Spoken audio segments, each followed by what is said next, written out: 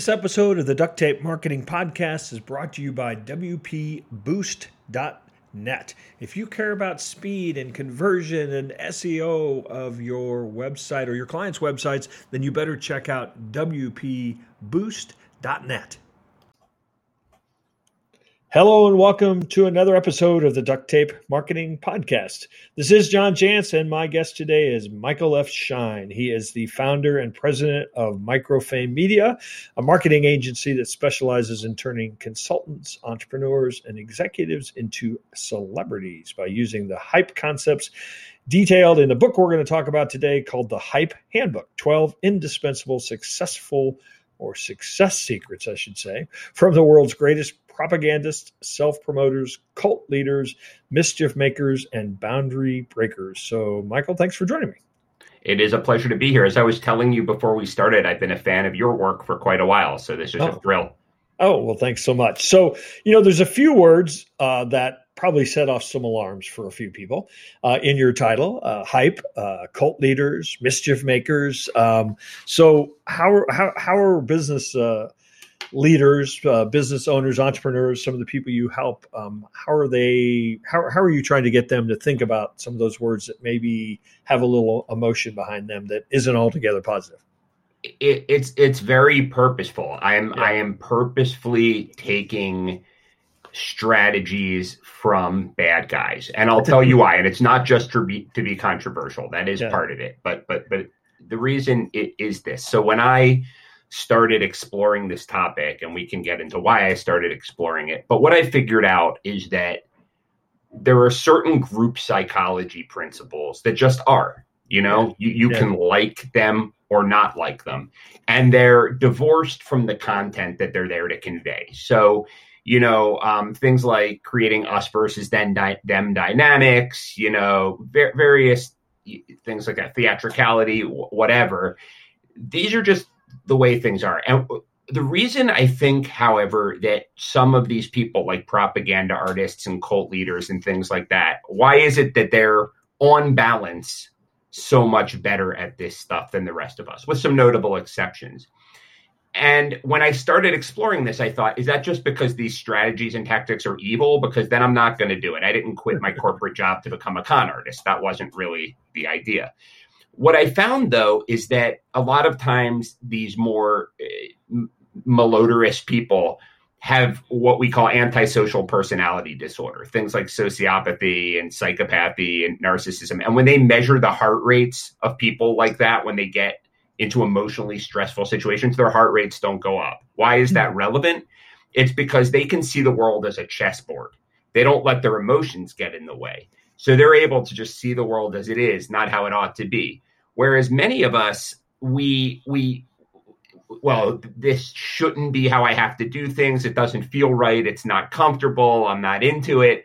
And as a result, the bad guys have all the success. And I particularly wanted to make this case and put these strategies in the hands of the good guys because they need it. The bad guys don't need it. Well, so you actually have, I think, I don't know if you coined this term or not, but what is a professional hype artist then? I didn't coin the term, but I feel like I'm trying to take it back in the way that, punk rock, the word punk was originally, it meant like, it was a real pejorative, right? A real pejorative. Yeah. A really bad word at one point.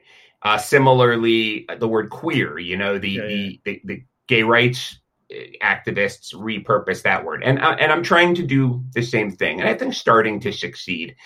The way I like to define hype is generating an intense emotional reaction from a large number of people so that they take an action that you want them to take. And that can be a bad action, a good action, a neutral action. And that's all. I mean, that is hype as far as I'm concerned. So a hype artist is someone who is skilled at these strategies. Why do I not just call it a marketer? Because I don't know, marketing has been diluted. If I read another marketing book about how to set up sales funnels properly and use Instagram to do so, I think the world's got enough marketers, not enough hype artists, though. Yeah, and in a way, maybe what you're suggesting is that hype, for good or bad, we'll get to that, is a way to break through the clutter, right? I mean, because everybody's online, everybody's got an ebook, everybody's got a funnel. So how do you stand out? You make a great point. I mean, I think it's funny that you mentioned that, because I think the earliest people who did some of these things that everyone is doing, like Jeff Walker with Launch, or the original funnel builders, they did that stuff not because they were awesome at using squeeze pages. It's because they understood how to use those tools in the service of psychology and of how people behaved.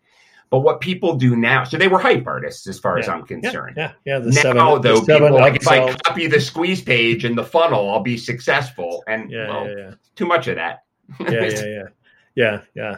So who are some of the people that you studied? You saying the world's greatest. Who are some of the people that or processes that you studied? So the very long subtitle that you read shows that the processes, there are 12. So I studied hundreds of these people, only mentioned some. Yeah. But what I found really cool, and you'll probably identify with this as a really good student of human behavior yourself, you could boil it all down into 12 overarching principles. People react the same way over and over again. And so I looked at people who were really, really bad, like, I don't know, what's a good example of someone who's really, really bad? The worst person I included in the book is Charles Manson. Oh, okay. However, I included him in the same section of the same chapter as Warren Buffett, because they used very, very similar strategies to be successful in their respective endeavors. In one endeavor being one of the leading to bloodshed and mayhem, and in the other endeavor adding, I think, a lot of good to the world of finance. Yeah. So, but there's all kinds of really colorful characters. There's Alice Cooper's manager, Shep Gordon. There's Amy Semple McPherson, who was the basically the template for all celebrity preachers that came after her. There's Edward Bernays, who is the self-styled father of public relations. He invented the term. He originally called it propaganda, but had to change it after the war. There are just so many great stories. That was the most fun part, actually, in researching this book. The stories are so colorful. Would you, without making a political statement, put our current president in the category of this? He's the best hype artist in the world. I don't want to talk about what else he may or may not be good at. Yeah. However, it's funny.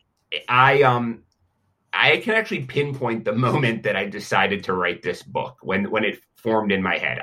It was years ago, and I had been interested in this stuff for a long time. And I was on a business trip, and I was in the hotel room, and I always read these kind of weird esoteric books. So I was reading this book called The Crowd by Gustave Le Bon. It's from like 1895, and it's the first book of crowd psychology. This guy saw the Paris Commune burn his city to the ground for no real reason and wanted to figure out how crowds act irrationally. And I was watching one of the very first Donald Trump debates when he was like a game show host. No one thought he could win. And I was sort of flipping through this book, and I am telling you, it clicked in my head. I was like, this guy's going to win. It was like this book was written about Donald Trump. I mean, they said things like, the crowd responds to symbols of prestige when prestige doesn't do. Money is an excellent substitute. The crowd responds to vague, future-focused language, like crazy. And I'm watching this debate, and I was like, there's just something here. This is really interesting. So one of the things that I think runs through a few of these success streakers is quite often the technique requires an enemy. That there's like polarization. Right. This is not going to work unless you piss a bunch of people off, on one end of the spectrum, and that's what's going to attract people on the other end of the spectrum. Is that a true statement? It's a true statement, but with a caveat.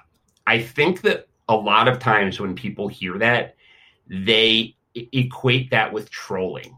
and they go around and they insult people and this and that. Right. I would say that that's not what that's about. I would actually say that's, for most people, counterproductive. I think what it's more about is positioning yourself very strongly against even a set of ideas, right? It's so, and it could be personified by a person or another group, but it doesn't have to be. So, I mean, a great example, and I talk about this in the book, are the 37 Signals guys, the Basecamp guys, because they had have a piece of software that's a project management tool that's extremely stripped down and simple by design. Yep. And at the time they came on the scene, that was unheard of. It was industry standard to build as many functions into your software as possible.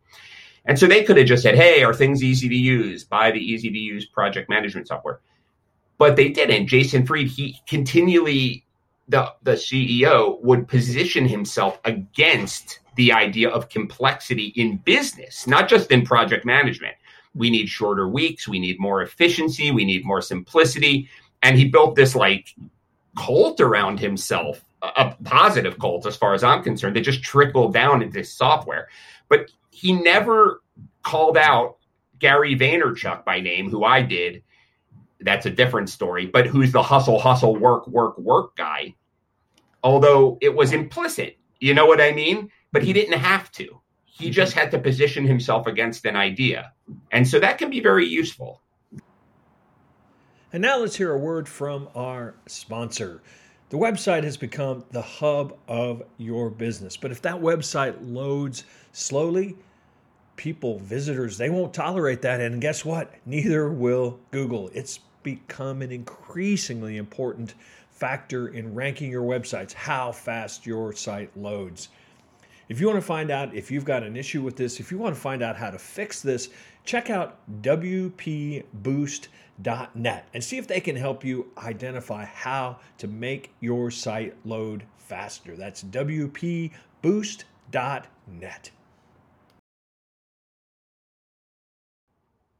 In some ways, what you're really tapping are just kind of proven sort of persuasion and kind of needling like human nature. Like people react this way, like you talked about in the book, the crowd. People react a certain way. That's just human nature. I mean, is that really what we're tapping, is just kind of principles of persuasion?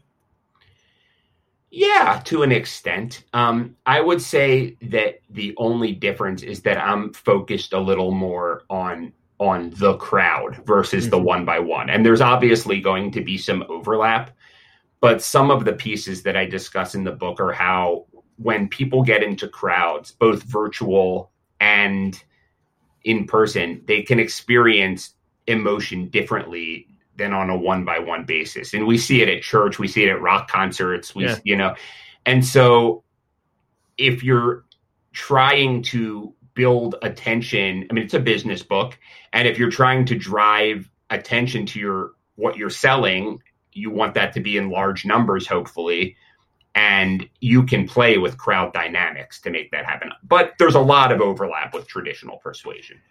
So speaking of persuasion, Robert Cialdini's book, Influence, he told me a couple of years ago when we did an interview on this show that he wrote that book really more as a warning to, don't be persuaded, don't be influenced by the way people are trying to influence you. It then, of course, turned into the Bible for people trying to influence. Would you say that there's some aspect of that with the Hype Handbook, that it's part warning as well as part tutorial? Kind of, but in a way, because of examples like Robert Cialdini and, to be frank, Ryan Holiday, who we were talking about before, I went out of my way to make it a manual and a prescriptive book, because my goal is to put this stuff in the hands of the good guys. And I'll tell you why. So I love Ryan Holiday. We were talking about him, and I love his book, Trust Me, I'm Lying. However, I have a critique. It was good for him, but maybe not for the world. So Ryan Holiday, it was very convenient. He did all of this kind of mischief making to promote his own career. And then when he was wealthy and whatever, he writes this book saying, I repent for my sins, and I'm going to lay out all of the horrible things I do to atone. However, that was very convenient because he knew that anyone could use that book to as a roadmap. I mean, he even alluded to it. What it really did was allow Ryan Holiday to make the transition from professional mischief maker to the seasoned, austere writer about stoicism that he is today. And then later, he wrote an article, said, don't follow the alt-right's tricks. They learned it from me. Well, if you were so concerned about them learning it from you, why did you write the book, right? So I love the guy. I think he's a good guy at heart. But this concept that, like, we're just trying to warn people, I don't know. I would say let's just be a little more direct about it and say, listen, the bad guys already get this stuff. Let's give the same tools to the good guys. That the best defense is a good offense.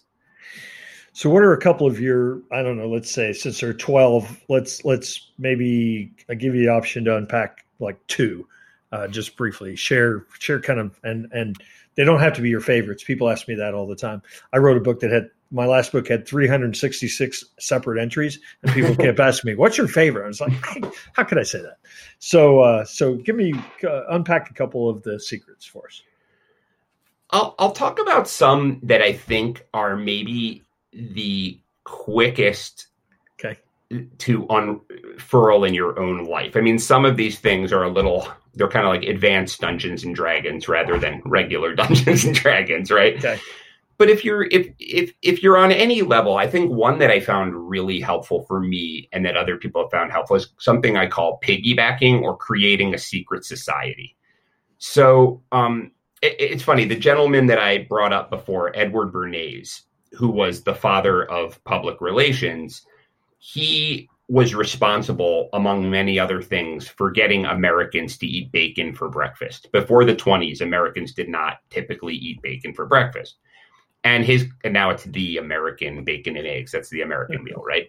So his client was Beechnut, which was a major pork producer at the time. And he was tasked with upping pork consumption. So he had all of these strong ties with people under the surface. So he called up or wrote a letter to, whatever it was, this doctor at the time who was tied to like 5,000 other doctors. And now this was not ethical, but it shows the power of what you can do in an ethical way. He basically got this doctor to write a letter to 5,000 physicians across the country doing a study, quote unquote, citing a study that bacon is the perfect breakfast food because it replaces the energy that you lose during sleep. So before long, doctors were recommending bacon to everyone in the country. So the moral of this story is not to lie. The moral is a lot of times in marketing, we think that it's really important to build our following and whatnot, person by person by person by person. And I think what the savviest marketers do, AKA hype artists, is that they make it look like things are happening in a grassroots way. They do a little bit of grassroots activity, but what they're doing is always fostering almost, I don't even want to call it networking. It's deeper than that. Creating this secret society under the surface, this tight-knit club that when they're ready to launch something, all the pins are in place to make it happen. And I've already heard you mention the names of 3 people that you're friends with. And I can tell, A, because I've read about you and your friends, and because the way you present it, this was not name dropping. You're literally their friends, but you guys are a club. You're like the content marketing, like mafia, you know what I mean? And I say that in a positive way. And that's really important. You've done this thing. So, I mean, there are ways to do this. And I think a lot of it comes down to interacting with people as human beings. The way I've used social media most effectively is I'll look for people that I want to know. And I'll scan and I'll look for some kind of human thing to connect on. Like I'll never say, let me meet you for coffee and pick your brain about business or whatever. I'll see if we have a band that we like in common or a sports team or whatever. And I'll talk about that. And these people are humans too. Yeah. Or I'll do what you do. If I have a podcast or an article or I have a Psychology Today column, hey, can I interview you for that column? And then you do what you would do for friends. You help them out and you don't ask for something in between, but you're constantly doing that. So then when it's time to release something, boom, your secret society makes it happen for you.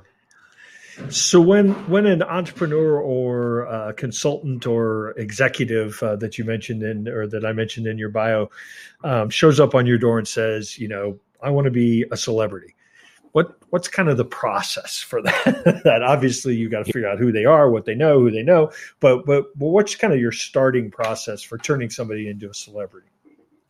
It's a good question. I mean, so I should say though, what's so beautiful about the world now, and I'm sure you've heard this from scores of guests on your show, is that you don't have to be a celebrity now. You have to be a micro celebrity. Right. And my company is called Microfame Media for a reason. That was what we were known for before the hype thing, became a focus. So first of all, I figure out what's the right micro space to live in. And then I come up with them through a series of exercises we have with that contrarian point of view. Well, just like what we talked about, what's that thing they're against? I ask them, what's a point of view in your industry that everyone believes or most people believe that just drives you crazy, that you absolutely can't stand, And we build everything around that. And then according to these hype principles, that's my strategic framework. But we conduct experiments. I mean, we run sprints because, this idea that you can do A, B, C, D, and E and get F, I just don't believe. Sure. I think, by the time the book's written about it, it's too late. And we just talked about that. Yeah. There's a lot of kismet that goes into to hype. Yeah. So we run experiments. We have hypotheses based on the concepts, and then we run experiments, basically. So, Michael, tell people where they can find out more about your work at Microfame Media, and then obviously the Hype Handbook as well. Sure. Well, thanks, Sean. I mean, our company is microfamemedia.com. So that part's easy. My website is Michael F. Schein, SCHEIN.com. The book is if you have a local bookstore that carries this kind of stuff and it's open, I'm always a big fan of supporting local bookstores. But of course, it's available on Amazon and Barnes & Noble and all of that. I guess one other fun thing that I do, if this is talking to the listeners, your kind of thing, because I read all of these crazy books, people started to ask me for recommendations because they weren't the typical. And there's a lot of great regular business books and marketing books, but I wasn't reading them and people wanted to know but I wasn't talking about them and people wanted to know what these were. So I created a hype book club. So I send out regular recommendations. I stole that from Ryan Holiday too, but he just sends out anything he's reading. Mine is about all the crazies in history who get a lot of people to rally around them. So that's hypereads.com/list/list. Awesome. Well, Michael, thanks for dropping by the Duct Tape Marketing podcast, and hopefully we'll run into you someday when we're all back out there on the road. I'll be there. Thank you.